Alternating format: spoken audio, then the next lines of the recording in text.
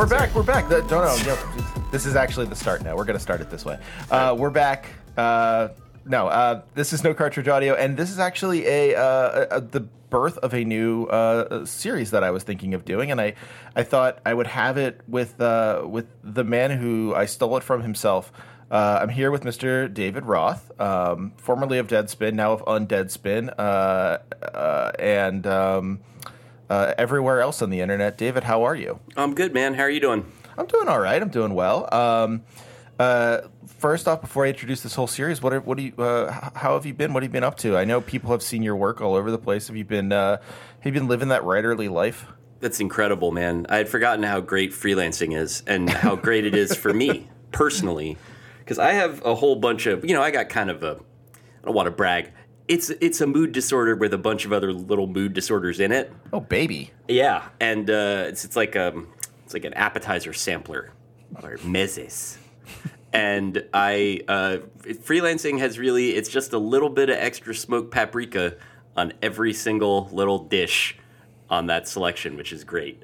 Constantly being anxious about different deadlines. I was about to say. Yeah, and if you're not working, then you don't make any money. But if you're working all the time, then you're working all the time. I love that shit. So it's been good, and I hope to keep it going until I die.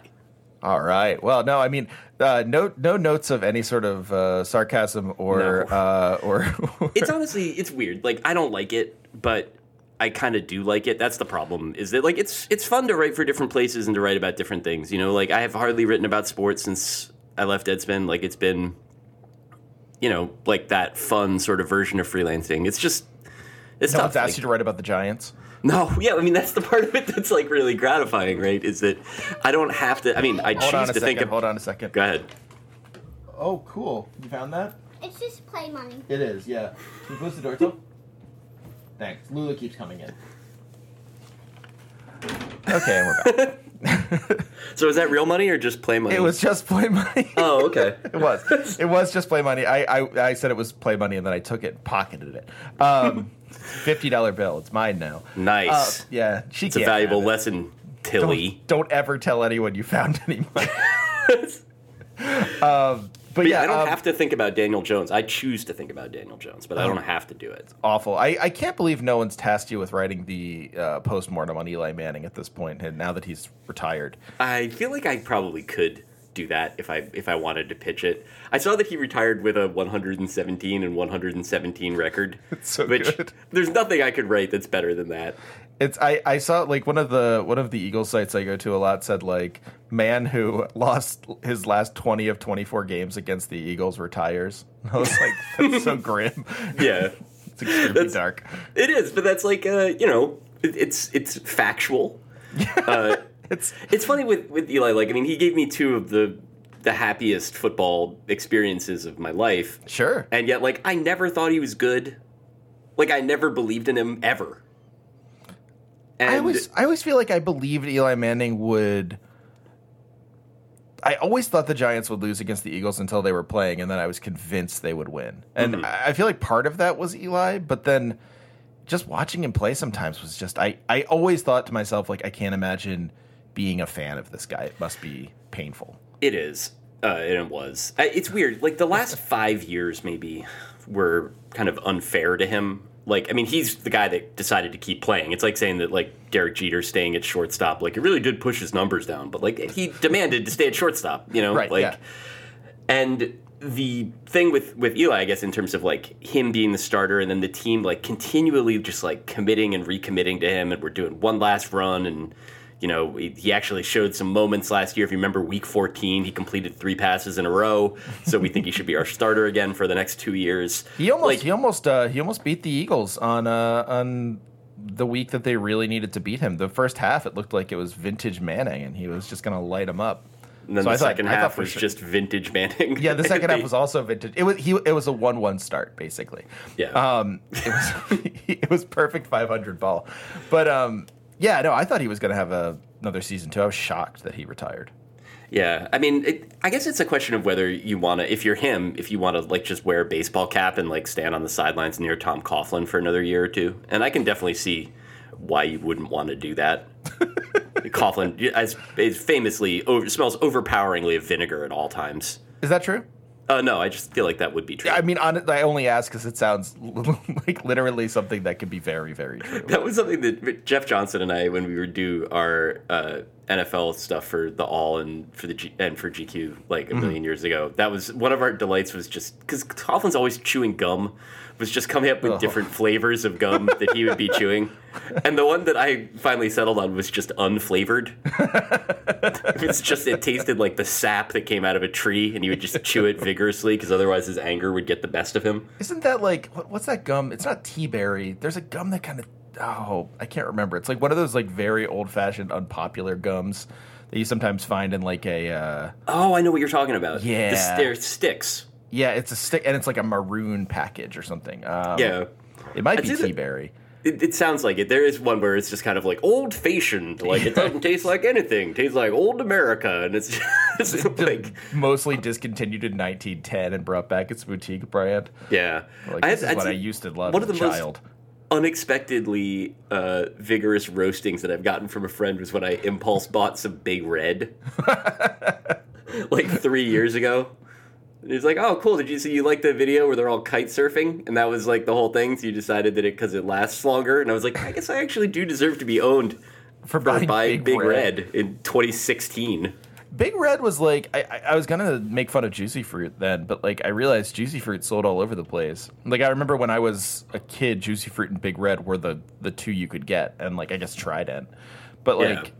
Juicy Fruit and Big Red ruled the scene, and Juicy Fruit outlasted Big Red in the quietest possible way. Yeah, which is weird because both their brands. I remember as a kid, it was like one of the first, I think, times of really being like not suspicious of advertising because I don't think I was really at that level, but where I was kind of like, it seems weird that this gum is also a lifestyle brand because it's 25 cents.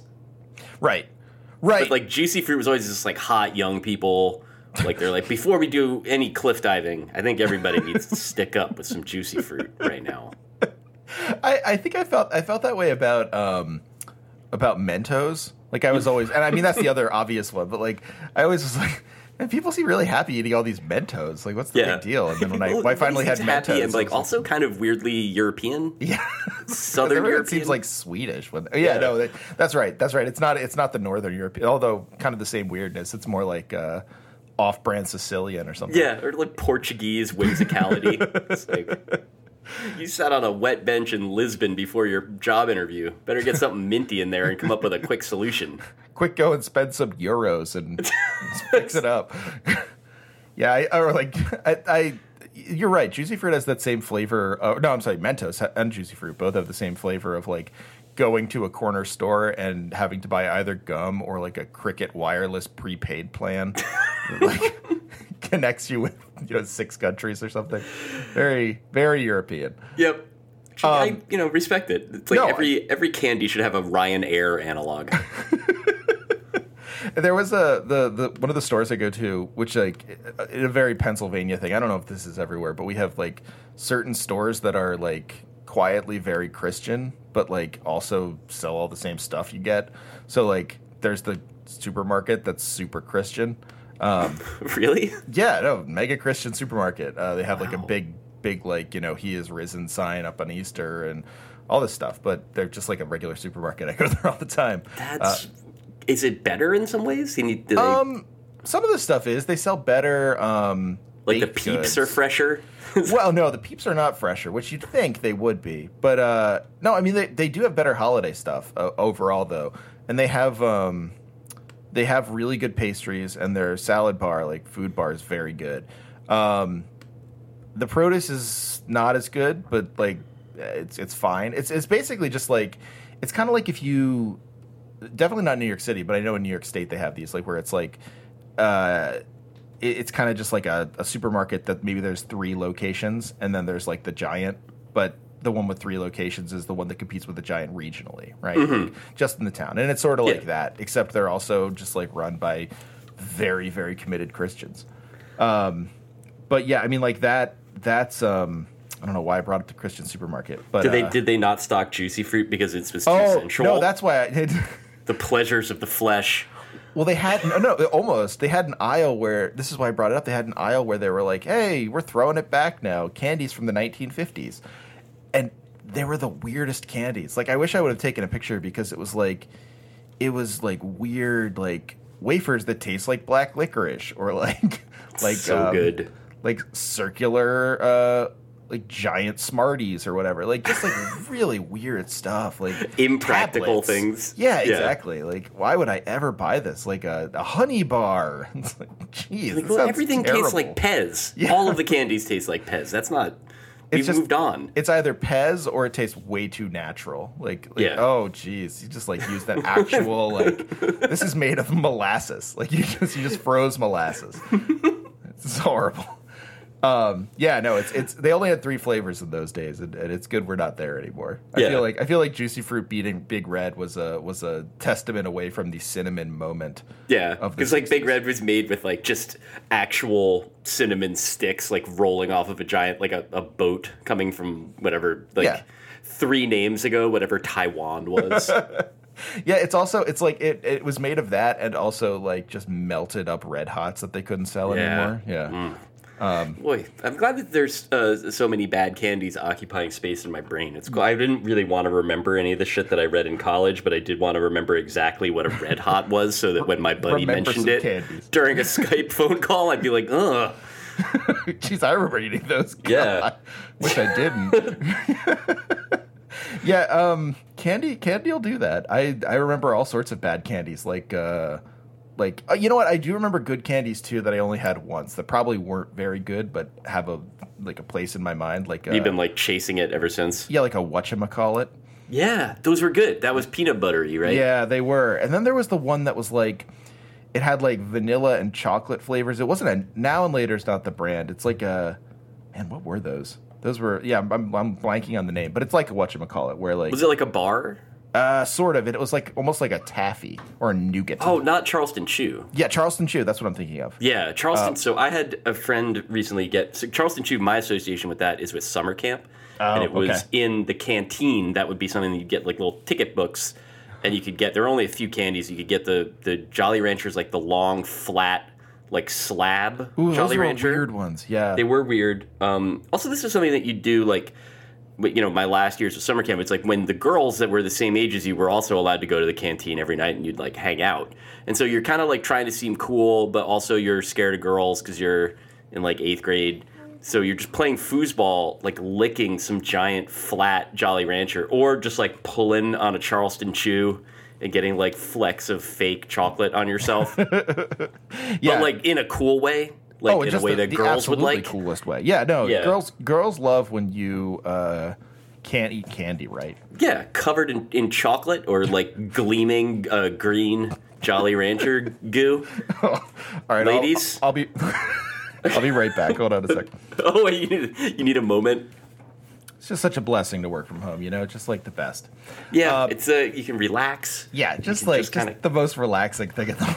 I will say it adds a lot of texture to me. Like, also, I find your child to be very cute. Well, but it's like that video where the little kid comes like stomping into the room while the guy's doing an interview about like Yeah. South Korea. Well, It's like that, but you get it. You know, this is the audio version of it. Well, and it'll like once inevitably Oscar starts screaming like right when we get to the meat of our conversation, that'll be like that kid coming in the walker. Yeah, when the second one. Yeah, the second one, which is really like I feel like people forget about that part because I forgot about it, but it truly is the part where that video becomes just perfect. Every element of that video is delightful to me. I was so happy. There was some occasion, like its anniversary or whatever, was like a few days ago. And I remember perfect. just going back and rewatching it. And like, my wife and I will sometimes, like, one of us will enter the room the way that the little kid does, just in the apartment, just because it feels so powerful. It's so good. There's like a couple of chicken wing things and then some like little punches for no reason.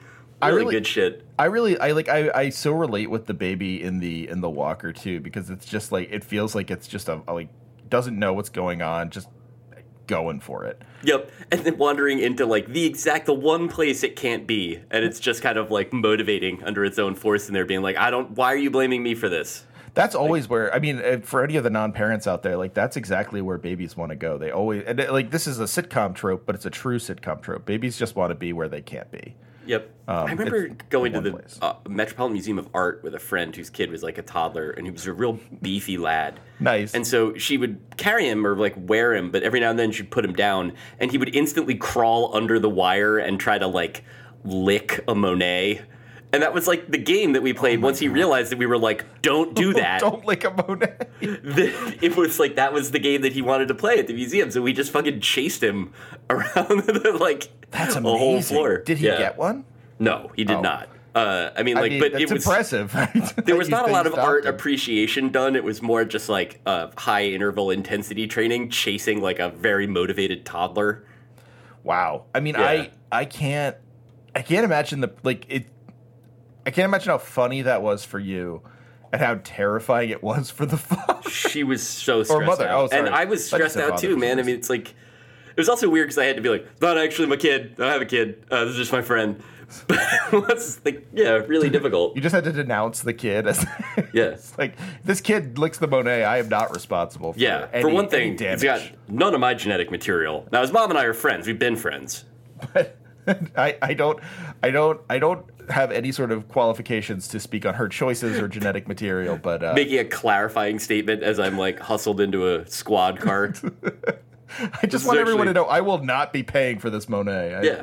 You're gonna find this very funny when you know the whole story. Okay, I gotta go. I'm getting booked. It's like oil paints on the kid's tongue, poisoning them because they're made of like 18th century mulberries. Or Yeah, something. that is. Oh, geez, this is the worst thing that could have happened. But Yeah, I think this David was is here to just disavow embarrassing it. for everyone. But yeah, no, the time I had Charleston Chew, and just to wrap this conversation Yeah, up, let's because do I'm it. pretty sure everyone's pretty into this one right now. Wouldn't be. Yeah, I'm pretty sure this is like the new podcast. But I actually had it like the one time I spent any time in Hoboken, where Oh, nice. my dad's one of my dad's former students, and then they dated briefly when she was like not his student anymore in college, not in high school. My dad's not a creep, Yeah. which is, I mean, good to let people know online that my dad's Yeah. not a creep. But My dad's not a creep protestation has raised some questions answered. by my dad's not a creep protest. That's Yeah. exactly right. She also was like, when they were not dating, our babysitter. So we knew her really well. She helped me get my first and only apartment in New York. So yeah, I mean, like we were friends, and she babysat me and my sister when we were older. So it was more like, my dad was like going away for a weekend, or like maybe they just like put it together so we could spend some time like with someone a little older who was a little different. Like I don't really know what it is to raise teens and preteens. I'm sure it's hell. So You'll get there. yeah. Oh no, I will let you know when it is. When I am, I'll be sure to inform the internet what's going on. But yeah, like we just hung out at her place, and we watched The Wizard of Oz. I remember, which I had never seen, so it was just like it was a little strange for me because I had never seen The Wizard of Oz, which is a weird thing at like 14 or 15 to admit. But also, she just bought us Charleston Chews, and I'd never had them before, so I just associate them completely with Hoboken. So whenever I would drive by Hoboken on my many trips from Pennsylvania to Brooklyn, I'd be like, oh yeah, that's the Charleston Chew place. It's the Charleston Chew Town. Yeah, that's actually, honestly, of all the associations you could have with Hoboken, that's easily the most benign. I remember my dad trying to tell me that Hoboken was a pretty cool town. And I still don't think that that's probably true. No, it's weird. I think it probably did have a moment. Like the Yo La Tengo people still live there. Like it had like Maxwell's. Like it had like one cool rock venue. Right. But yeah, it was like when my dad grew up one town over in Jersey City. Okay. And when he was young, Hoboken was like, I mean, that's where like On the Waterfront is set. Like it's just like it was a longshore town where it was like mostly bars. Like that was like the business of the town was just like a place where like Just those really guys, upsetting bars too. Yes. Well, now it's like super duper upsetting bars where it's like whatever, like barfy punchigans. It's just like I guess that's always upsetting. yeah. Like, but I don't know. I haven't been there in a minute. To be fair, like since Maxwell's closed, I don't think I've been there. I guess like go ahead. No, I was gonna say Hoboken seems like one of those places where like you would talk about going to like a dive, but people would misunderstand because dives are now seen as cool, whereas like there's the kind of dive where it's not cool to be there and no one should be there. Yeah, it's upsetting. It's very it's like bad there was to be one there. in my neighborhood. It's still there. There's a couple in my neighborhood that have stayed there, but one of them, the one I think about most often, is just called Phil Hughes, like the guy that used to pitch for the Yankees. That's just the name of it. Was it called that after Phil Hughes? No, I think it was called okay. that before Phil Hughes was the thing. Yeah, it used to be called Jabba Chamberlains, and then they rebranded. They rebranded it's- instantly. Yeah, so it's Phil Hughes with no apostrophe. It's just the name of a man. Okay.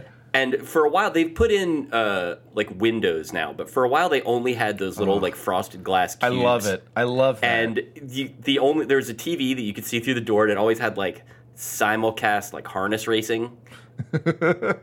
I like those places because of how hard it is to tell when they've closed. Like Yes. if you ever like been to one of those places where like after they have shut down, like not been I say been to, but I mean like drive by. Yeah. It's so difficult to tell if they're closed at that point because it's like, well, There's no visible lights. There's Ever. no way to see in. Yeah. you've never seen it look more open than it has there, but you've also like never seen it look more closed. Yeah. So it's Like- just like it could be anything.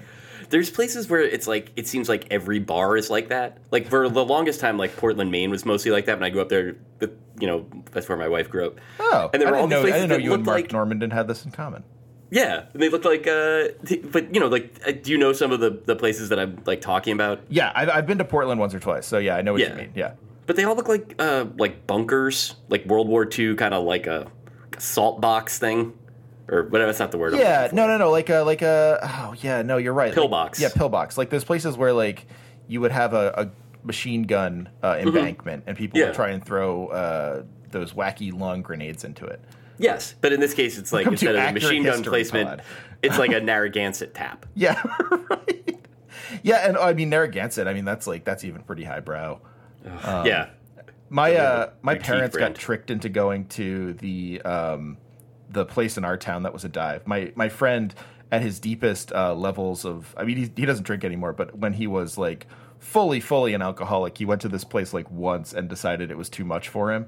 Wow. It was this place in town called the Indian Valley, which is the name of sort of like the unofficial name of the area I grew up in. And my parents went in there once because they advertised having craft beer, which my parents really like. And they basically, like, my stepfather was like, cool, like, craft beer, this is great, I love craft beer. And my mom was like, I guess we can see what this is all about. And they went in once and had like one bottle of like barely craft beer that they'd Yeah, clearly like just bought. Lowenbrow. Yeah, like they bought in 6-packs just to get like 6 people like to come in and buy some beer, and then they left. They were like, Yeah. well, we won't be doing that again. Yeah, like everybody else in there was just stropping straight razors for some reason. I don't know. It felt weird. It's like, yeah, I think you like I think the one time I went to one of those places, the place was called Beef and Ale North. As far as I know, there's no Beef and Ale South. It's closed now, but I don't think there was. I think it was just like, aspirational maybe. But the jukebox played Bill Russell's Sunshine, which is one of my favorite songs. Like I love that song. Or I'm sorry, not Sunshine, but Ain't No Sunshine. Yeah. But there was just like this very drunk middle-aged woman there, and she just mournfully says to me and my friend, who are like 24, 25 at this point, she just goes, sunshine, I miss my sunshine, would you be my sunshine? I was like, Oh dear. we gotta leave. Like, Yeah, like this is haunted. this has just become something much worse than I Yeah, expected. you never can tell when sometimes it's charming and kind of welcoming, and then sometimes it's just like an older lady staggering towards you, being like, I just need to kiss. So yeah, it's just like it's Silent Hill but real. Yeah. Well, yeah. So 25 minutes into the podcast. we just mentioned our first video game. Yeah, right. No, people come for this. I think it would be wrong to have one of the podcasts where I have you on that have like they've multiplied. I really enjoy having you on, so I think I've strong armed you into coming on. It's fun to do, especially given that I really don't know very much about video. I know games. It's kind of a surprising number of appearances given that. Well, I think most of the podcast's most beloved guests are generally loath to talk about video games, which. I haven't really thought through very much. Okay, let's not unpack that. Yeah, I'm not going to. No, but So I'm here to ask you about video games that you remember because I'm stealing your bit of Remember Some Guys, which is the thing that has brought you quite a bit of fame to the point that I don't think this is what Noam Chomsky likes you for, but it could be. I don't know. Fame is not exactly the right word for it, but it is. If Noam Chomsky watched one Remember Some Guys video after liking a blog about an unrelated topic, then my work is fully finished here. Noam Chomsky just like, well, I do remember, I do remember Sid Fernandez, but like, yeah, I don't really. That would be the dream, to get together to have like a conversation with Noam Chomsky, and he just wants to talk about Gary Gaetti the whole time. Well, far be it for me to say no. Yeah, it's like, look, it's a great mind, and I'm interested in whatever's on it. Gary Gaetti, briefly a Phillies hitting coach, and I had to learn about him a little bit back when I was writing about the Phillies. That was a weird moment in my life because I didn't remember that guy.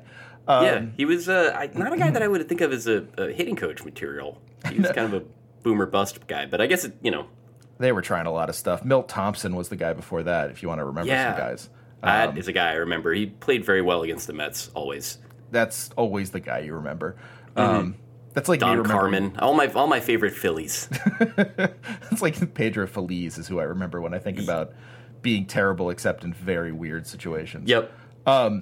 Anyway, yeah, I wanted to talk to you about games this way, and I wanted to kind of steal part of your bit and just mention a bunch. But I thought that would be a second order thing. And at first, I was thinking maybe you would want to tell us about a game that you remember. Just like that sticks in your mind, because there's always one I think that like is not the typical game that people would cite as like important to them, but that kind of sticks around in their mind for whatever reason.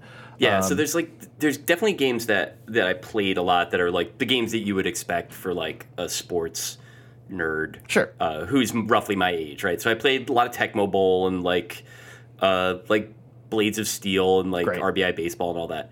But the one that I was thinking of when we first started talking about doing this was like other games would just kind of find their way into my house. Like obviously I didn't have any purchasing power because I was like 11 or 12 years old. Not 11 and 12-year-olds not known for their vast wealth. Yeah, or their judgment, to be honest. So it's hard to say that this is something that I wouldn't have done, but it's like you'd go to a buddy's house and they would have games that you'd never seen or heard of before because there was like nowhere to see or hear about them. Right, like, I don't even think that like Nintendo Power was starting to publish at that point. So and even if you'd go someplace and the games were all really weird relative to like anything that that I'd expected to see as a video game. And I remember I had a game called Karnov. Oh yeah, Karnov. Do you remember Karnov? It had Karnov had a brief resurgence because I think Something Awful covered it in like the early aughts or the late 90s. It's a wild game where you're a fire-breathing wrestler. You're a fire-breathing Russian strongman. Okay, that's true. Close to and true. The game, it's mostly like a side-scrolling thing, but every now and then you have to go like straight up, which is kind of like inventive, but also like they didn't really have the range to pull that shit off. And I don't think I played hours of Karnov without ever getting, I think, even adequate at it. I never understood what was happening or what I was supposed to do. Like with a lot of side-scrolling games, it's just like you just go right. Yeah, I mean, do you think that's because the game was bad, or do you think like it was? It was probably me. I think it was probably too complex for me. Okay.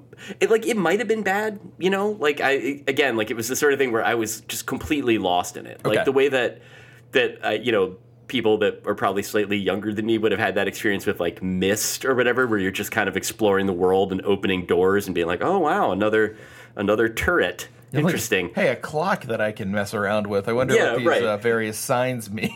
But like Karnov was weirder than that because you'd be doing it and you'd just sort of be like, I don't know what's going on here, or like how close I am to finish, and then just like a griffin would come down and just bite you to death, and you'd be like, oh, interesting. I guess I wasn't that close. Yeah. That's never happened before. And it was that's really cool. I like that a lot. Yeah, just completely dreamlike. In my recollection, anyway, it was like that. I'm sure it was probably just like a normal side-scrolling game otherwise, but I like there were games like that where the games I remember are the games on like Apple IIe that would be like you just find if they were at your school or whatever. Like I remember there was like a Flintstones game. And I truly I remember you would get to a part where there would be like this brontosaurus, and I had no clue how to get past the brontosaurus. Like Fred just needed some combination of rocks and sticks and hilarious 1950s appliances that are made out of shells, and to get past this brontosaurus. A pterodactyl that's also a record player. Yeah, the normal stuff you need to defeat a boss. Yeah, the things you need to make a living. I just never figured it out. So like in my mind, it's just a game where there's like at the end, it's just a giant dinosaur and I can't do anything about it. Yeah, see, and I know that it's not the case that these games were actually unsolvable. And yet, like at the time, there was really no way to know what you were doing, or like there was I didn't know anyone else that had fucking Karnov. Well, yeah, you're not going to go online. I mean, you couldn't go online. You wouldn't go to Usenet. I mean, groups.karnov. Yeah. Just like so it was just like the things like fundamentally presented as like unsolvable. Yeah. And then like the game of it was just like seeing how you were going to get wrecked. Ghosts and Goblins was like that to me. Ghosts and Goblins, yes. And Ghosts and Goblins was another one that was kind of like humiliating because it's like you could be doing fine, but then like it just a skeleton would pop up and your character would suddenly be nude. That was bad. That was humiliating. You're just in your underpants, and then a second skeleton finishes you off while you're standing there in your freaking skivvies. That was always the most humiliating thing about Dungeons and Dragons. Or I'm sorry, not Dungeons and Dragons. I must have played a weird game of Dungeons and Dragons then. There was one, yeah. That must be a repressed memory of someone making my character get hit and then go into their skivvies. But Ghosts and Goblins was just like when Simon or whoever, what was his name? I can't remember his name. It was something. It was Simon, right? Was it Simon? Yeah. When he got hit and lost all his clothes and you had to run around in your underwear, that was like, there was something like viscerally upsetting about that to me. Yeah, it was humiliating, especially given that, like, at the age you're playing these games, at least, for me, it was like, I was, maybe going through puberty, maybe just sort of getting there, but you're like starting to develop the sorts of anxieties that, like, in my case I would carry with me for a lifetime. Oh, well. But so the idea of being humiliated by a ghoul such that you're mostly nude and die in your underpants is like, I don't even think I knew that I was afraid of that until it happened to me in the video game, and then I was like, oh, that would be very embarrassing. I would hate to come up against a swamp monster or like a Frankenstein and for them to remove my clothes and kill me. Yeah, it's fine. I mean, for some people, maybe that blossoms into a beautiful fetish they can carry forward. For me, it was just another way to feel like I wasn't good enough. People really love the Frankenstein killing you fetish. Yep. I say this as a joke and realize as I'm saying it, it's absolutely a fetish out there. Certainly a thing. It's okay if that's your thing. It's not hurting anyone, You're getting Frank-domed. That's okay. Just like a classic Hammer horror, just like but it's all about like how sexy they are. Super like plummy Peter Cushing type, just dressing you down. That actually sounds like something that you could probably find pretty easily. Yeah. But yeah, it's a big internet. Yeah, it is a big internet, and a lot of people are really into British people dressing them down. But yeah, no, I totally feel you on that. I feel like those old side scrollers were like that, where like they were so punishing. And I'm not sure why they were so punishing, except that they were probably arcade ports and they wanted you to keep putting in quarters. But like when you were just playing on a Nintendo, it was like, well, I can't. I just have to go back and try again. Yeah. So one of the things with video games, I barely played games after that, but I've edited a lot of stories about video games and read a bunch. I'm a fan of your writing, even though I don't often or always know what you're talking about. And there was one game I remember for when we did the like we did these little magazines for the classical, and we did a video game one, and someone wrote about, is it Battletoads? There's one game that's like infamously just so hard that it's not fun. There's a level in Battletoads that is that. I mean, Battletoads is hard on its own, but there's a speeder bike level essentially in Battletoads that like you kind of have to memorize in order to beat. It goes like so fast that if you don't just like have it committed to muscle memory, you'll never get through it. And like I remember like reading the thing. It was like a well-written essay. I don't remember who wrote it. I'd have to go back like deep into the Gmail archives on that one. But like I remember just at the time I was like, this is good. I'm enjoying it. Like this is going to run in the magazine and I'll be glad to have it there. Also, why would you make a game like this? Yeah. Like, why would you do that? Who's like, not just why would you play it? Because like people do all kinds of dumb things. But like, why would you make it so hard that no one can finish it? That doesn't seem very nice. Well, here's the other question I have about Battletoads, and like I think this is a great way to start a sentence. Here's a question. Not even just a question. Here's the other question I have. Shows you're in the middle of a really good discourse. It's basically the perfect lead line. But no, the question I have about Battletoads is it became like a well-beloved series. Like there was a Battletoads 2 on the Super Nintendo. There was Battletoads versus Double Dragon, which I spent a lot of time playing, even though it wasn't particularly good.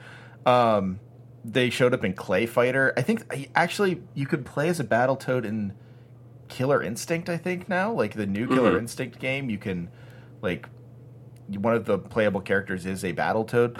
Like why did this game, I mean this game was like people only remember it for being punishingly hard for no reason. Yeah. Like why would that then have a second life as like a thing that people, it's weird. Memes are weird like that, right? Yeah, they are. Because it's not necessarily funny. It's not like a fond association that anyone has. No one's excited to think about like their time playing those levels in Battletoads, and it's just horrible. Yeah. It makes you feel terrible.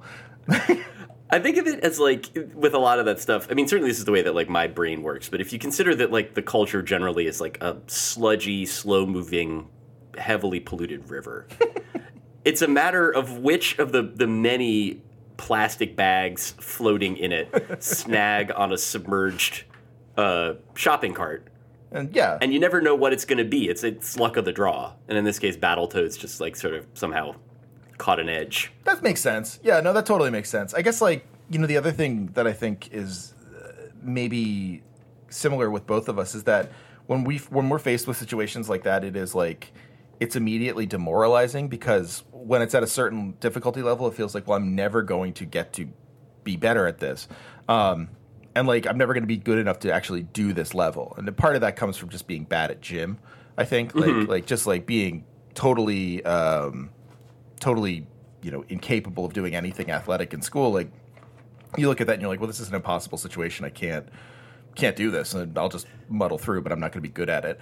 But then other people see it as a challenge and they're like, well, I'll get better at this. But I think that like that's something that's still with me today. Like when I play like online tactics games or like Rainbow Six Siege or whatever, it's really fun, but I'm never going to be good at it. And, you know, I'm sure with practice or whatever, you know, learning things or watching videos to figure out how to play the game or whatever, I could be fine. And I'm sure I could do the same with Battletoads, but it's like, it's never going to happen. It just makes me feel respect terrible. it. It's true. And I think that was, I never took the game seriously enough. I was just like, well, this is irrational. Like, this isn't fair. Yeah, no, that's right. I think, where it's like, you know, they've made this game badly. I don't feel the need to actually do well in this because they should have done a better job.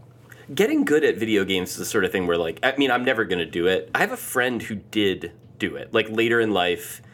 He's one of my close friends, a brilliant guy. He's a fireman in LA County now, but he'd been an academic and he had always, you know, he was a record collector, then he was a sneaker collector, and now he's, you know, got kids and stuff. And so that's mostly what he's, I think, focusing on. But he's like a beer guy now. But for a while he was on,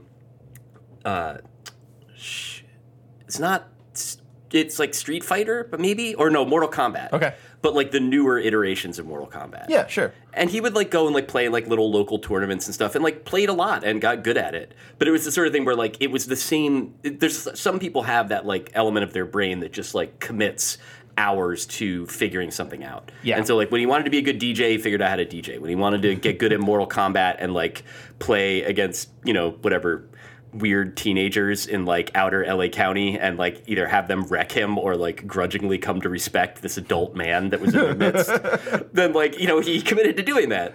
But like I never had that gumption. Yeah, I feel like that might explain why like the two of us have a lot in common in terms of our feelings about writing, where like the basic anxiety with writing is that someone finds out that we're not as good at it as they think, and then all of a sudden like we don't have any other skills. I'm intuiting this from you, but this No, it's true. Yeah. I mean, it's a fucking house of cards. Like at this point, like I think I'm a good writer. Like I think I'm a good editor and a nice enough fellow. It's also just like I don't know what that's worth, and I don't have a fallback. Like 'cause after that, it's just being like, well, now I'm a fast typist too. Being a fast typist is cool. You can be like you can work in an office pool, right? They still have those? Yes, secretarial pool. I'd love to get harassed by Roth, come Don here, Roth. Draper. Yeah, Dictation. I had a weird interaction with Ken Cosgrove today. It's me coming home from work. Hang on a sec. What's up? Could you turn on it again? Oh yeah, sure. It's weird that it keeps going on. We need to get the remote out of there.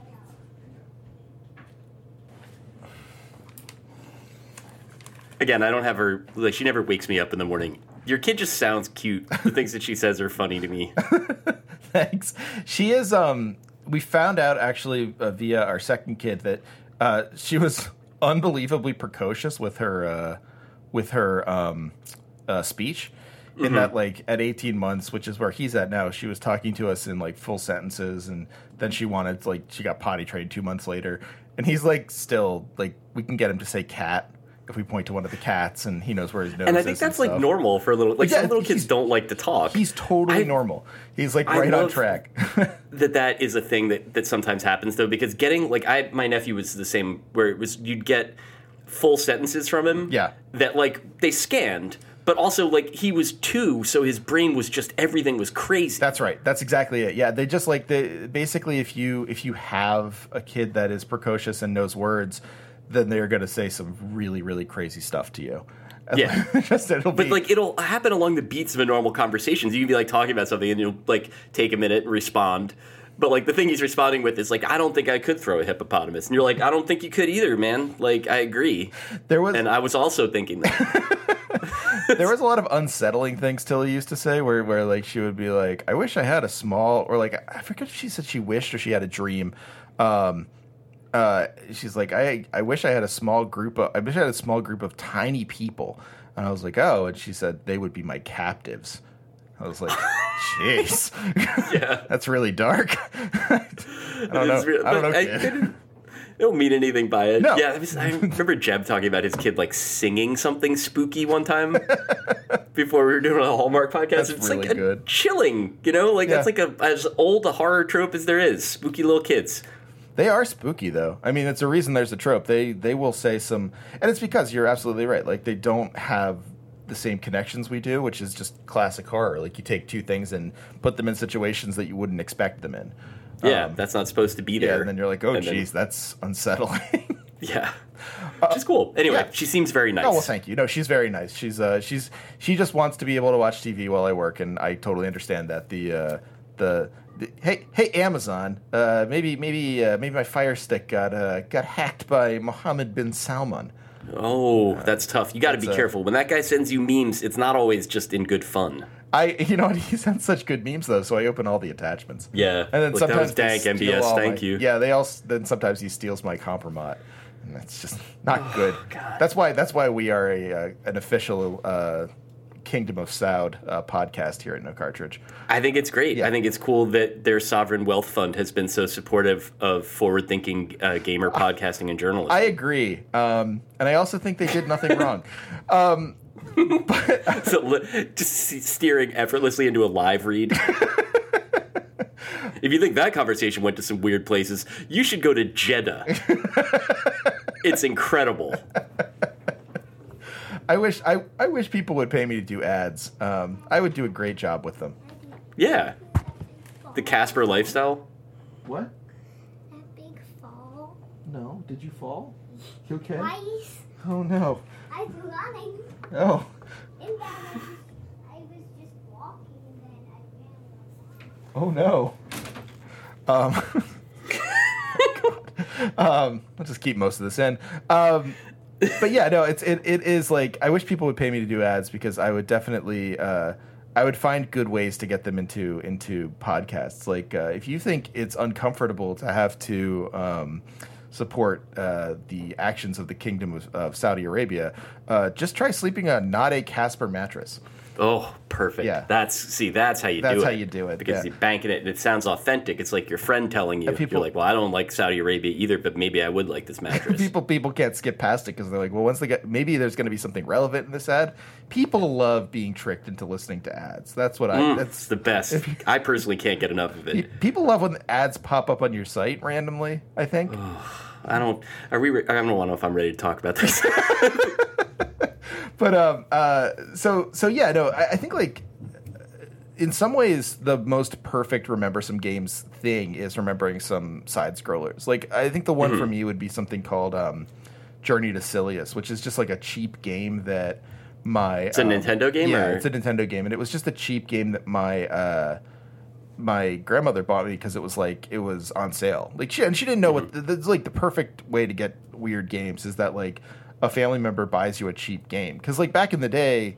I'm sure that's how I got Karnov. Oh, I'm yeah. sure, I mean, it's like my parents like asked somebody at Toys R Us what's good. Like I think they just grabbed something. Yeah, and well, there were always like discount bins, and like every Nintendo game because they knew they were all garbage, and I mean for the most part they were, but like they were just like they were all $60. And so it's like, well, I don't want to pay $60 for something this kid's going to play for 2 minutes. Like, that seems terrible. And, like, spill orange juice on, instantly or whatever. Exactly. And then you look over and you're like, well, that thing over there is $19.99, and it's the same kind of thing. So I'll buy that. Yeah. And you end up with some real weird things. But Journey to Silius was this, and it was this game that I think I only ever got to, like, the third level of. It was punishingly hard. But it had a really cool aesthetic. And the music was fantastic. And then, like, later on in life, I'd found it on a couple, like, underrated NES music gems, like, lists. And I was like, yeah, I remember that. That was cool. That's cool that it was, like, actually good as you remembered it. In the one way, yeah. I think I played it again, and I was like, no, the combat is not great. Like, it's still, like, kind of a half-baked side-scroller. But it was cool to know that people liked the music in the way I liked it. That's the games that I remembered being, like, revolutionary, I've, like, gone back a few times and, like, sought them out to be, like, is, like, Altered Beast actually cool, or did it just seem cool to me when I was, like, 12? And the answer is it seemed cool to me when I was 12, but it was, like, weird in a way that other games were not. Wasn't it cool that Altered Beast is tough, though, because, like, I feel like when you play that, it's really hard to not feel the same coolness. Like it's really hard, like when you transform into like the golden beast or whatever, to be like, actually this is awesome. Like I'm glad I was able to do that. Yeah. And it was weird. Like it felt not like adult or whatever, but like Karnov was just like some weird shit that was dreamed up by people that were working really fast. Like Altered Beast, I couldn't really tell what was going on in it, but it felt like there was like a point of view. Yeah. You know, like the booming like rise from your grave voice and all that shit where you're just like, that's like, it felt like adult when I was 12. I was like, that would be intense to rise from your grave and then you turn into a lion guy. Yeah. That's wild too.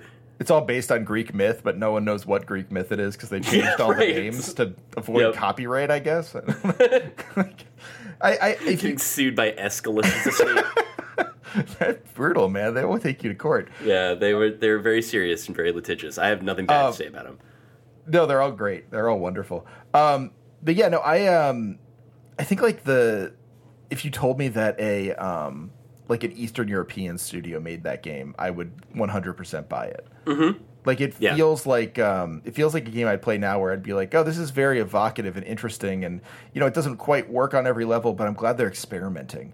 And those are always by Eastern European companies. Probably the 1984 version of me would have said that about Altered Beast. Yeah, I guess I never. This is embarrassingly provincial of me, but I never really assumed that of course, there's a gaming industry in all these different countries. The same way there's a film industry in all of these different countries. But like, I wouldn't have thought that would be a thing. Of course, it is. Some of it, you'd be surprised. Some of them. Probably the most popular is CD Projekt Red, who makes the Witcher games, is out of Poland. Oh wow! Yeah. All right. No, but there's also strange Eastern European ones, like not strange, but like a little smaller. the game that I'm thinking of is Pathologic, and then the more recent Pathologic 2, which are these. They're not super popular games because they are. People call them brutally difficult, but the whole point of it is that they're just not very uplifting. You basically are a person in this town, and you have to try and stop this plague, and you're just not going to do it. It's never going to. Yeah. It's like you can do it after several playthroughs, but it's very difficult, and the game is meant to be difficult because it's just like a horrible situation, and everyone is suspicious of you, and has like bad intentions, and it's like a game about suffering, which is a very, very like, oh, an Eastern European studio made this kind of feeling. Like, right. Oh, you made. But at the same time, like, it's cool that that's out there. Like, Right, I'm glad yeah. that there's. I think that was the thing with games for me as a kid that like was limiting, or that I was not moved by. I guess at that moment when I would have been moved, and maybe they just weren't good enough or interesting enough. But so many of them at the same time just had this sort of like, like Reagan's America as filtered through like Japanese technology company lenses. And so I was just like, I didn't want to be like muscle bound guys like running through the jungle and blowing people up or whatever. It's like I felt like every third game was that, and I was just kind of like not really feeling it at all. Well, and like if you just base it off of the cover art, which of course any self-respecting child would. Child would do. Yeah. Why wouldn't you? I'm not gonna research this.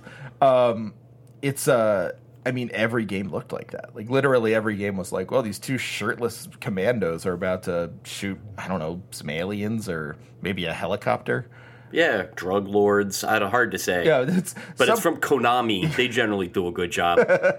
Konami is a wonderful David Roth style video game thing, because to me that company combines a lot of what I like about your writing and thinking. Thank you. Oh yeah, well, don't thank me yet. Well, yeah, let's hear where this is going. I'm pleased to be compared to Konami. This is something you work for your whole life.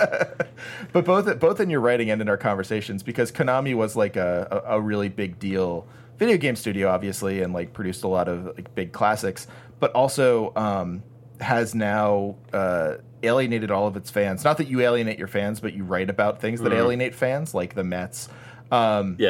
And has become basically what it produces now is Plinko machines for Japanese businessmen, because there's more money in it. They just bailed entirely. Pretty much, like, yeah. Well, that's fuck like this shit. Yeah, they basically had they still make games every so often, but like it is not their focus, and it's why like Kojima left. It's why they're seen as basically a pachinko machine company first now, because there's more money. But they had. Kojima was there, and then... Oh, yeah, that was all the Metal Gear Solid games were from Konami. Like, it's a big... I mean, they had a ton of huge properties. It wasn't like they were suffering. They just realized there was more money in Plinko. It's crazy. It's really good. Like, it's a shame. I mean, for games, I guess, but it is very funny to think about a company just bailing. I think that's what the Mets should do, just is pivot away from being a baseball team, and now it's just shitty residential rental real estate. I would like to see. That would actually be great. I'm trying to think of a Met right now. Like Noah Syndergaard just like selling a development in. I don't know. What's a good one? Like like White Queens, Middle Ringo's. Village. Yeah. Middle Village is perfect, actually. Why did it's I actually pretty accessible to the train via the bus. You're like, oh, interesting. Thanks, Noah. Sounds bad, actually. I was going to go to Middle Village yesterday night to go to a batting cage there with some friends. We probably still will. John Halama teaches private pitching lessons there. Oh, cool. Yeah, that is cool to me. I thought maybe you would remember it because he was briefly a Philly, I believe. Yeah, I think you're right. That's pretty cool. Yeah. Is it? I bet they're good pitching lessons. I think so. The place itself seems kind of like extremely DIY. It's owned by a guy that was in like a metal band back in the 80s, and now it's just like a batting cage magnate in Middle Village. I don't know. I'll keep you posted. That sounds basically like what you were describing, the Mets pivoting. Sounds like there's precedent for it, and they should do it. Yeah. Get that money. Well, let me ask Sell the team. Oh, yeah. I mean, honestly, they should sell. Please sell the team. My friend is dying. I feel so bad about like the Mets are like maybe the worst rival to have because I could never feel good about any success over them. Yeah, I know there are it's some Phillies terrible. fans who like truly hate the Mets and want them to lose everything. I like based on when I got into baseball seriously, which was it coincided with the Phillies in the World Series, but only because like a lot of my family had like watch parties for that, and like we never really watched baseball before that, and watching it over that This period is of like time. the '90s Darren Dalton teams. No, and no, stuff? 2008 team. Oh, okay. I just got really into it because I finally understood what baseball was. Like I always would have said I was a Phillies fan from, that team and before. My dad was always a big fan. He had like a newspaper of them beating the Braves. My dad taught me the perfect Philadelphia lesson, which is that if your rivals lose, you've actually had a successful season no matter how it ends. That's it. That's a worldview. It's like, yeah, I mean, this is what I said about this last season, that like if the Eagles got the Cowboys out of the playoffs, they could lose the next game and I'd be fine. And I have lived that truth. Yep, which is good. Yeah, no, it is fine. It's great. but like I've never been able to like getting really into baseball in 2008. And then like, following the 2009, 2010 teams, and then of course the terrible teams after 2011 was like 2011, of course, being the high point for the Phillies. Like the Mets, I've never been able to hate. I've always seen sort of like a dark reflection or kindred spirit, like a lot of deals that didn't work out, a lot of bad management, a lot of restrictions that they didn't necessarily have to have. And then Right, it just like periodically trying, but it's just like they're doing it wrong. even that World Series appearance against the Royals, like it just felt a little like, I Yeah, hope they pull this out. They were so good when they were good, but it was like the year that the Rockies went to the World Series. We were kind of like, well, they're not like, this isn't a team that should win a World Series, and like sometimes that happens, and a team like that does win, but more often a team gets there and then like abruptly snap out of Gets it and swept suddenly by the they're Red like, Sox. yeah, right. Then you're the fucking 88 win Mets. Like, sorry, like you shouldn't be here. I mean, but I knew a lot of Philly fans who were like, oh, thank God the Mets just lost. And I was like, well, I'm happy the Royals won because they hadn't, like, won one in a long time. Like, their fans were really hurting for it. But, like, I would have been fine with the Mets winning one for the same reason. Like, who's mad at the Mets? Just because it's like a regional accent thing, is that really what the problem is? I think it must be, like, I think it just must be, like, NL East stuff. Like, just remembering them being... maybe even remembering the 80s. Because it's like the Phillies fans who really hate the Dodgers. Like that kind of thing where it's like, I can't come up with any sort of real rivalries against the Dodgers. And I mean, the Phillies destroyed them in like the most humiliating fashion in 2008 and 2009. I can't really be that upset. Yeah, like I'm supposed to be mad about that. Yeah, I think that it's weird. I mean, it's just a question of like once you live long enough, you sort of can develop these little vendettas against different organizations and teams. But like, yeah, as like a young person in like 2008, like why? Like, how could you care? Yeah, I cared about the Braves because in 2009 they were always nipping at the Phillies' heels, and I hated them. But like, I'm not gonna I can't get mad at the Nationals, Marlins, and especially not the Mets. They're just basically they're the Phillies and them. Like if they didn't exist together, they'd have to create one of them. Yes, it's true. I mean, it's the perfect embodiment of like thwarted metropolitan, like northeastern white culture. Yeah, exactly. Like both for somehow both Philadelphia and Mets fans are living in the shadow of New York. It's complicated, but that's 100% right. Well, let me name some games for you that I think you might have some relation with. These are I pulled this from a very reputable website. I just wanted to find a list, and like finding a list of Nintendo sports games is hard because Nintendo fans are very weird. And if you say like I want a Nintendo sports game list, they will give you every sports game that Nintendo, the company, has ever made. So you'll have like, I'm not going to be like, David, what are your thoughts on Mario Yoshi Golf Quest 2? Yep. Like, it's not helpful to have like every single game, even like the Japanese only releases. Like, I don't care. I want the games I could play on the NES. Yeah. So I had to go to Bleacher Report to give me like a list I cared about. So this is unfortunately from Bleacher Report, unless they want to hire me, in which case it is from Bleacher Report, the best website. Quality on the work. But I'm just going to read some names. If these don't ring a bell for you, just pass. But I'm pretty sure a lot of them will. Okay. All right. Track and field. Oh, yes, I do remember it. Video game technology had not sufficiently advanced that track and field should have existed. But yes, I definitely played it. The Also, events it's a weren't funny believable thing. for you. It was all very like sort of pixelated. It also was just the sort of thing where like again they hadn't come up with any like real crazy ideas yet, so they were like, "What's a sport? Do one of those." So it was like there was like high jump. I remember that. What are you trying to do? There was shot Like, how do put. you? Yeah, Shot put was the most fun, I thought. Definitely played track and field. There was like an Olympic game that came out around the same time that was also wild in the same way. Wasn't that the Atlanta Olympics? No, that was the think it SNES. was. That was 96. That might have been a little later. So maybe There it was one like, that involved like there was like a rafting component of it. like what were they thinking? It's definitely possible I dreamt this. I mean, but I know I don't think you did. I like thinking about, you know, those.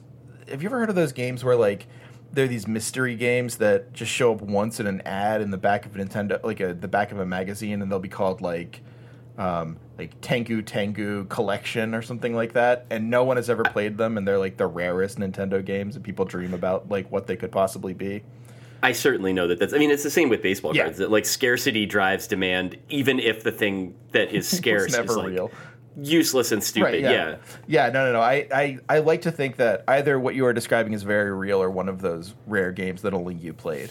Yeah, I played like Canoe King. Like they're like, I don't know. I had one of the 5 copies that existed, but then I poured orange juice on it, so it's not worth anything now. I decided to take Canoe King apart and see what was inside because it was the worst. It was the worst. There's of no my boats games. in there. This sucks. Yeah. It's only on this tiny little 4 megabyte. Well, that's too big. Like 265 kilobyte chip. Ugh. Yeah. Man, did you play track and field though? I did play track and field. Yeah, it was. I didn't own it, so I played it at friends' houses. But I remember trying to do like the running and stuff like that, and just not understanding what was going on. Yeah, it was like, and again, another like super humbling experience where you're like, even if I was getting this right, I'm not sure it would be cool.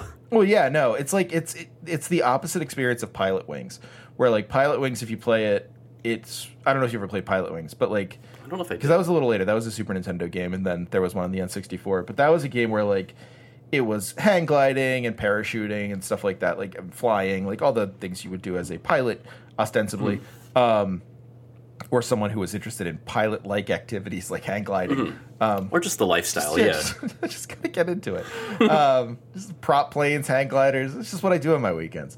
But just like get to the highest possible cliff.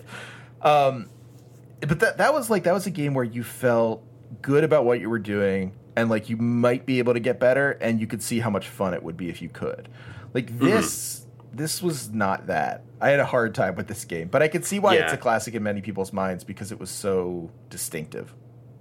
Yeah, but it was definitely I think that's a very important distinction to make. Like, there's the game, especially again as somebody who's done more reading about games than playing of games, in the last 20 years.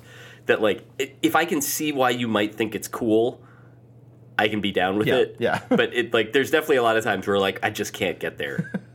Maybe Track and Field was one of the first games where people were like, I just can't get here with you. Like, I think so. Yeah. But they're like, I don't want to do hurdles. Like, I don't want to do them in real life, and I don't want to do them in this basement. That's exactly right. I can't say it any better than that. Yeah. Okay, this one I did not play, so you'll have to tell me if you did TNC Surf Design. All right, so this is a complicated answer. I did not play TNC Surf Design, but my friend Craig had it, and I remember, I watched him play it. Okay. I think. Shouts to Craig. Yeah, shout out Craig, obviously a huge fan of the podcast. He was also a guy that always had like weird games. There were a couple of guys Craig was like a Kid Icarus before anybody else. Nice. That was a big one. Very weird ones. So I remember rare games. Yeah. So the cover of TNC Surf Design I remember because it was a very 1991 version of what was rad at that time. But I don't recall playing the game. I don't remember anything about the gameplay itself or even what it involved, but I do remember seeing it and being like, cool. Like, I've heard good things about this surf design game that you have. Apparently you could surf and skateboard in the game, and you could play as a gorilla or tiki man, which goes right along with your point of this is what 1991 thinks is very cool, like a gorilla wearing a Hawaiian shirt or some sort of tiki man. Yeah, so I faintly remember the skate element of it as well. So this is all, there's TNC Surf and Skate or something like that. That there was it had some, it was just like a catch-all radical agglomerate. This game reminds me of a game I did play called RC Pro AM. Did you ever play that? Where like it was like No, again, another one where like the name rings bells, but I don't think I. I never figured out what it was about until I was much older. I thought it was just these tiny cars driving around, and it was very weird and very hard to play, but I played a decent amount of it. But it was supposed to be remote control cars. Like the RC, like remote control Pro AM, as if like you were bringing your remote control cars to some sort of national national competition. Getting together. Yeah. It's like I'm gonna win gold in remote controlled cars. I'm sure that there was like a Hal Needham movie about that, and this was like an adaptation of it or whatever. Yeah, that's probably right. But it just reminds me of that, where it's just like someone had an idea and it kind of clicked, and enough people just bought it because they didn't have any other options. Yeah, it is. I mean, what a time! Everybody's figuring everything out. A wonderful time together. Not an iPhone in sight. Just guys being dudes. Yeah, just vibes. Here's one you definitely have played: RBI Baseball. Yeah. All right. So that was an important one for me. Of course. Yeah, I loved. It's still one of my like sort of catch-all, sort of mnemonics. I try not to. I don't use it in writing very much because I don't want to make fun of the way that people are shaped. But I remember Marlon Byrd. It was a Met and then was also a Philly. Yeah. Very much an RBI Baseball body type. Yes. There's still every now and then you'll see guys in the actual, major leagues that are shaped like RBI Baseball guys who, for whatever reason, were all really blobby, kind of like somehow both rectangular and circular at the same time. Yeah, I'm looking at pictures just to totally remind myself, and of course I'm getting all the new one, which I'm totally uninterested in. Yeah. Oh yeah, no, of course, that kind of blobby. Yeah, in my mind I had. So why were they? Was that a graphics thing? Just the limitations were. I think so. I mean, I think basically, like any sort of. I mean, it's 86, so for sure there's a big limitation there. But like, I think you just had to make some choices. Like you just had to be like, okay, I can do like one thing. Like if you look at RBI Baseball 2, which was never actually completed, it's abandonware, but they have images of it apparently, and it's like or maybe it was completed, and because they have a third one too, but they actually make them real. I think like they realized they couldn't do enough, and they were like, well, we just have to make this stylistic, so we'll make them kind of like little bowling pin looking guys. Yeah, just doing something so that they're not like the digital guys that you saw in like whatever MLB baseball or something. Right. But I remember RBI. So I think RBI was maybe the first one too that had big league licenses for the names. That's right. Yeah, exactly. So that was very cool. You could actually at the time. Although the Bleacher Report article points out that Dwight Gooden was available and was white for some reason. Yeah, there were a lot of problems there. That's unfortunate. Yeah, it was also like frustrating when there were guys that I remembered, being just like sort of little guys, and I was like, well, why did you make him like a perfectly ovoid 260 pounds? Like that's Rafael Santana. Like show a little respect. I like the idea of seeing every single character look the same, and you'd be like, that doesn't look anything like him. Yeah, you're like, all right, okay, well that one's close, but this one is way off. I'm currently looking at Daryl Strawberry, looking like an orb and white. So that's exciting. Wrong. Got every part of it wrm. Yeah, really great. I love it. I like it a lot. It looks just like it. How about Excitebike?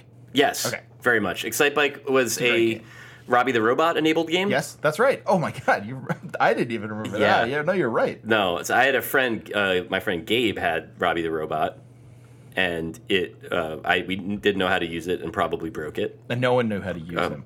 No one knew how to use it. It was a weird idea. They didn't really. Again, it was like a great plan. Reach exceeded the grasp. Cool, a robot I get to have play Nintendo with me. Like, wow, this comes with a friend who's broken. Great. Yeah, that sounds so much like my life. I do remember Excitebike though. That was pretty cool, as I recall. You could do some sick jumps. You could. It had the limitation of any sort of Nintendo game that had sick jumps, and that like the skills you'd need to make the sick jump were always not intuitive. Like when you played like Tony Hawk or whatever, like it was a little intuitive. Like I was bad at Tony Hawk, but I could still grind. Like it was like jump on the railing, hit triangle, and you'll grind. It's like, all right, that's fine, that's easy. But like with Excitebike tricks, it was always like, okay, it's BA down up. Like, okay. Just super not intuitive. Yeah, and it's like the thing that, we most associate with like flight and leaping is like a complicated series of mashing gestures with your thumb. I just feel so alive. Yeah. Me and my robot playing this game together. I wonder if Robbie the Robot, I wonder if there's ever any actual video of people using Robbie the Robot. Yeah, I wonder, because I remember in the ads they made it look like it could do all kinds of things it could do. All the products that they had at that time, they would come up. I remember Power Glove was a thing that people were like wanting to have when I was a kid, and like they just didn't. You couldn't do anything with them. No, I mean basically Rob looks like he just rotates and puts things places. Mm-hmm. Pretty much. It's kind of a rough. That's the dream right there. Yeah, what if you had a friend that could rotate? Once again, we're getting to the automation thing where it's like, you don't need to be afraid that a robot is going to replace you as a person. All it can do is rotate in a circle. Yeah, it's not even more good at Excitebike than you. Yeah, it's not even close. It can't. I mean, you could. The Nintendo might be better at it, but Rob is not. No, he's not doing anything. Man. Just sitting there, pivoting. Rob could have a comeback though. I know he's in a lot of like the Smash Brothers games and stuff, but like that whole aesthetic is very like of the moment. It's very sort of like post, super vapor wavy. Yeah, it's very vapor wavy. It has like the little like kind of like the glass lenses that are. Oh yeah, no. This could make a comeback in a big way. Is there a way that I could take a long position on this? Like I could place a small bet, Robbie the Robot resurgence. Yep. Figure out how to bet on Robbie. All right, let's see here. Twofer here, because it's basketball and hockey. The two things I do not associate with your fandom, although maybe I'm wrong about this. I'm a big basketball fan. Okay, you are a big basketball fan. Okay. Hockey, I didn't think so. Not really. And yet I did play a lot of Blades of Steel. Oh, see, that was one of them, Blades of Steel, and the other one was Double Dribble. Double Dribble, yes. So these are both games I definitely logged some time on. Again, I had friends who were hockey fans. Blades of Steel, I mostly remember for super incomprehensible announcer shit. There was one thing, I think that the thing was hit the pass, but every now and then you'd be playing and you'd just be like, hop, hop, hop. Yeah. Like, it's not a hockey term that I know of. But yeah, like it would just make sort of sounds at you. Double Dribble, I remember I liked very much. But also, I remember there was a halftime show that you couldn't fast forward through, where the cheerleaders would do a dance. I mean, why would you want to? No, as a young boy of 11, that was probably pretty solid. Yeah, it was like, wow, all these cool girls doing a dance right here, right here in my room. Yeah, I better practice basketball if I want to be near any of that shit. That's not real basketball. This. That's the lesson. But yeah, like Double Dribble, I kind of liked. That was another one where there was some weird human voice stuff, sort of, again, like reach exceeding grasp territory, where when you turned it on, it would go Double Dribble. But it was like, it didn't sound right. I love when the old games talked. I like the... Yeah. Did you log some hours on these things? I didn't do much Double Dribble. I definitely played ice hockey. I didn't play Blades of Steel. I'm surprised Blades of Steel made the list above ice hockey, since ice hockey is kind of more... I don't know, probably more iconic, but I get it. Mm-hmm. I mean, Blades of Steel, a lot of people played. I definitely heard a lot of talking in the original Star Fox I played a lot of, and there was some, like, very weird vocalization in that, where, like, to make voices, they just, like, repeated very, very, kind of like acerbic sounds that didn't sound good. It's like, sounds great, cool. Like your co-pilot would say something like, "Hey, we got to get through here," and it would just go, or like, it's like, "Oh, cool, thank you for that." That's really, I love the way that you have you've gotten past the limitations here and really done something abstract and fun.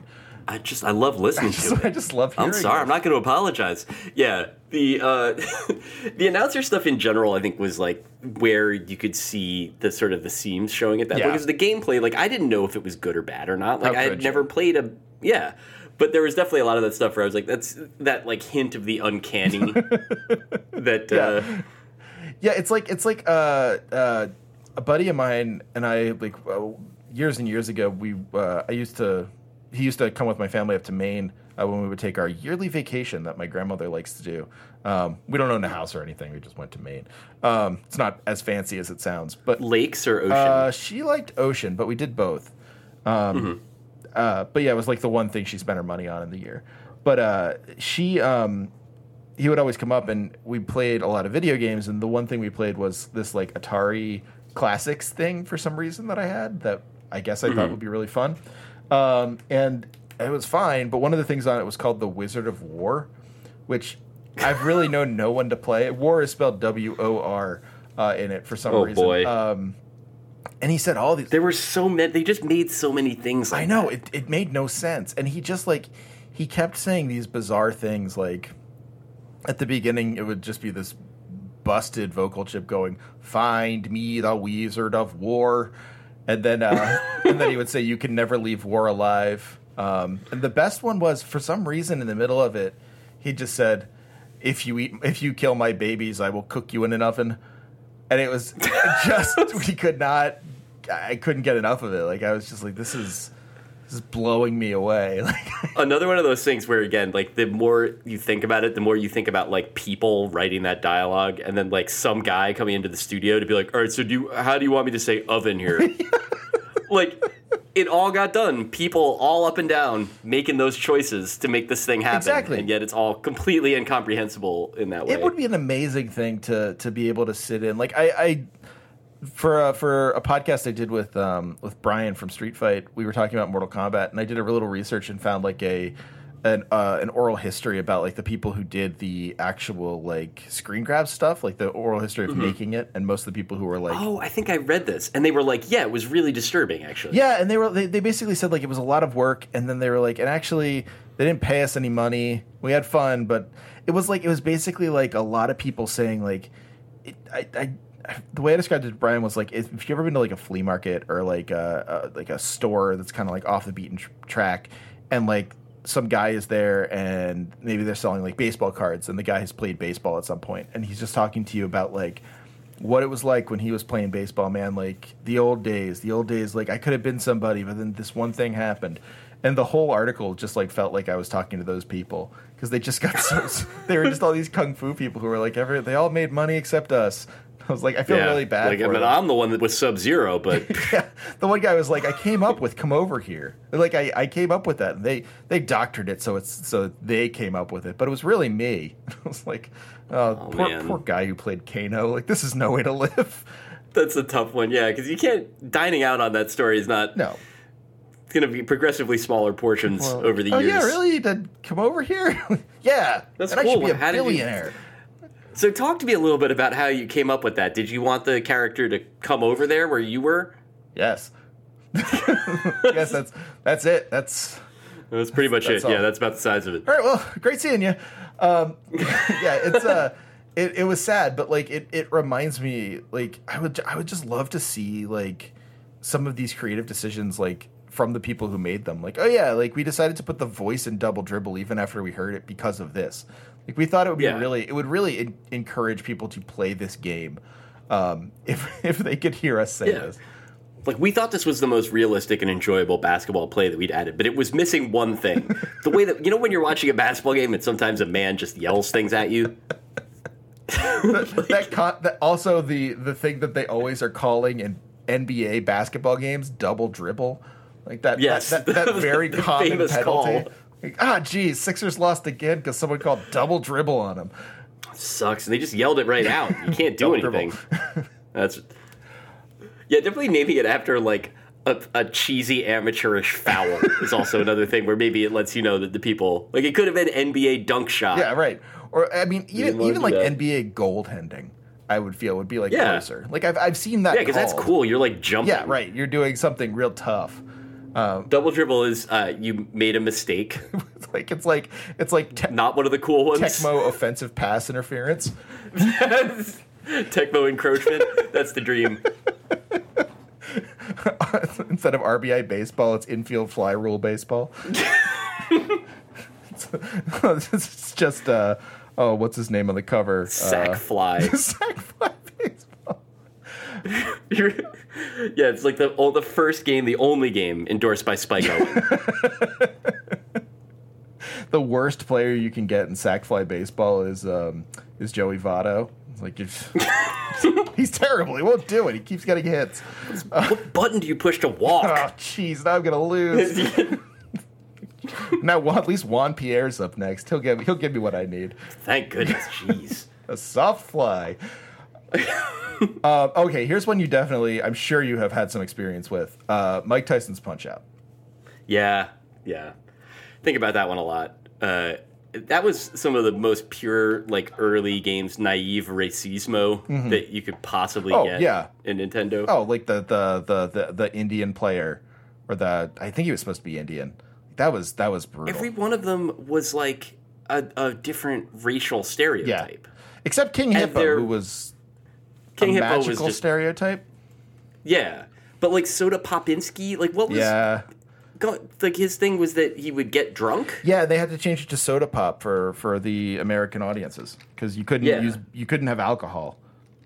Let's see. I'm gonna. But I remember that game. That game I played. I think I did actually finish that game. It was like one of the very few where I like played enough to like actually beat Mike Tyson one time. Yeah. I think it was a tough game. Like, I remember it being tough. Like I was like, and it was a long time before I got past. I could beat like whatever Glass Joe and stuff like that. Who's the next guy? Next guy's like Kaiser? Don Flamenco or something. Or Von Kaiser. Yeah, the German but it was guy. like, yeah. Is that the guy where you hit him and his pants fall down, or is that Popinski? No, that's King Hippo. King Hippo's pants fall down, and you hit him in his belly button. Yeah, and then his and then boxer Piston shorts. Honda comes up next. Another. Oh yeah, that's the guy I was trying to think of. Don Flamenco. That guy was really embarrassing. Yep. He's kind of like soft and effeminate and Southern European. Spanish. Just really good shit on display all up and down. Yeah. Soda Popinski was, let's see, he was, when he first came out, he was, did you know, here, I'll tell you this, because this will have to be our last game, because my son upstairs is crying. I can hear some hooting. Some crying is happening, and but here's one thing I'll tell you. Apparently in Super Punch-Out, he, which is the arcade version of the game, he appeared as Vodka Drunkensky. Oh my god, dude! I was trying to think of what the dumbest name would be. I hope you came close. Like I think I would have gotten there if you'd given me another minute. Yeah, but we weren't allowed to do that. He had to be Soda Popinski due to controversy. Vodka Drunkensky. Vodka Drunkensky. Yep. I see what you were going for there. Of course, on the Mike Tyson fandom wiki, it says Drunkensky made his second appearance, and Mike his last name, like he's a real boxer. He retired with but the Wall Street Journal writes about him. They have to call him Mr. Drunkensky. That's what they call him on the BBC. Yeah.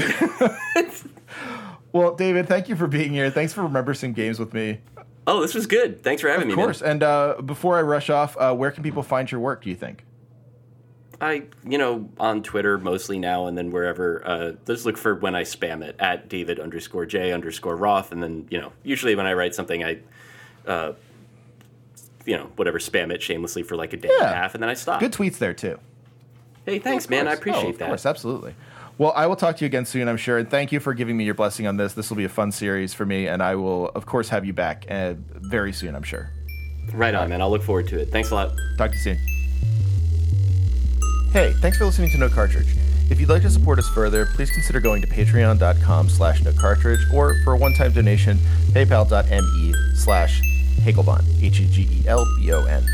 It's really, really helpful for all of us to be able to support the many people who make the show, myself included, but also our producers and various co-hosts, and writers and artists.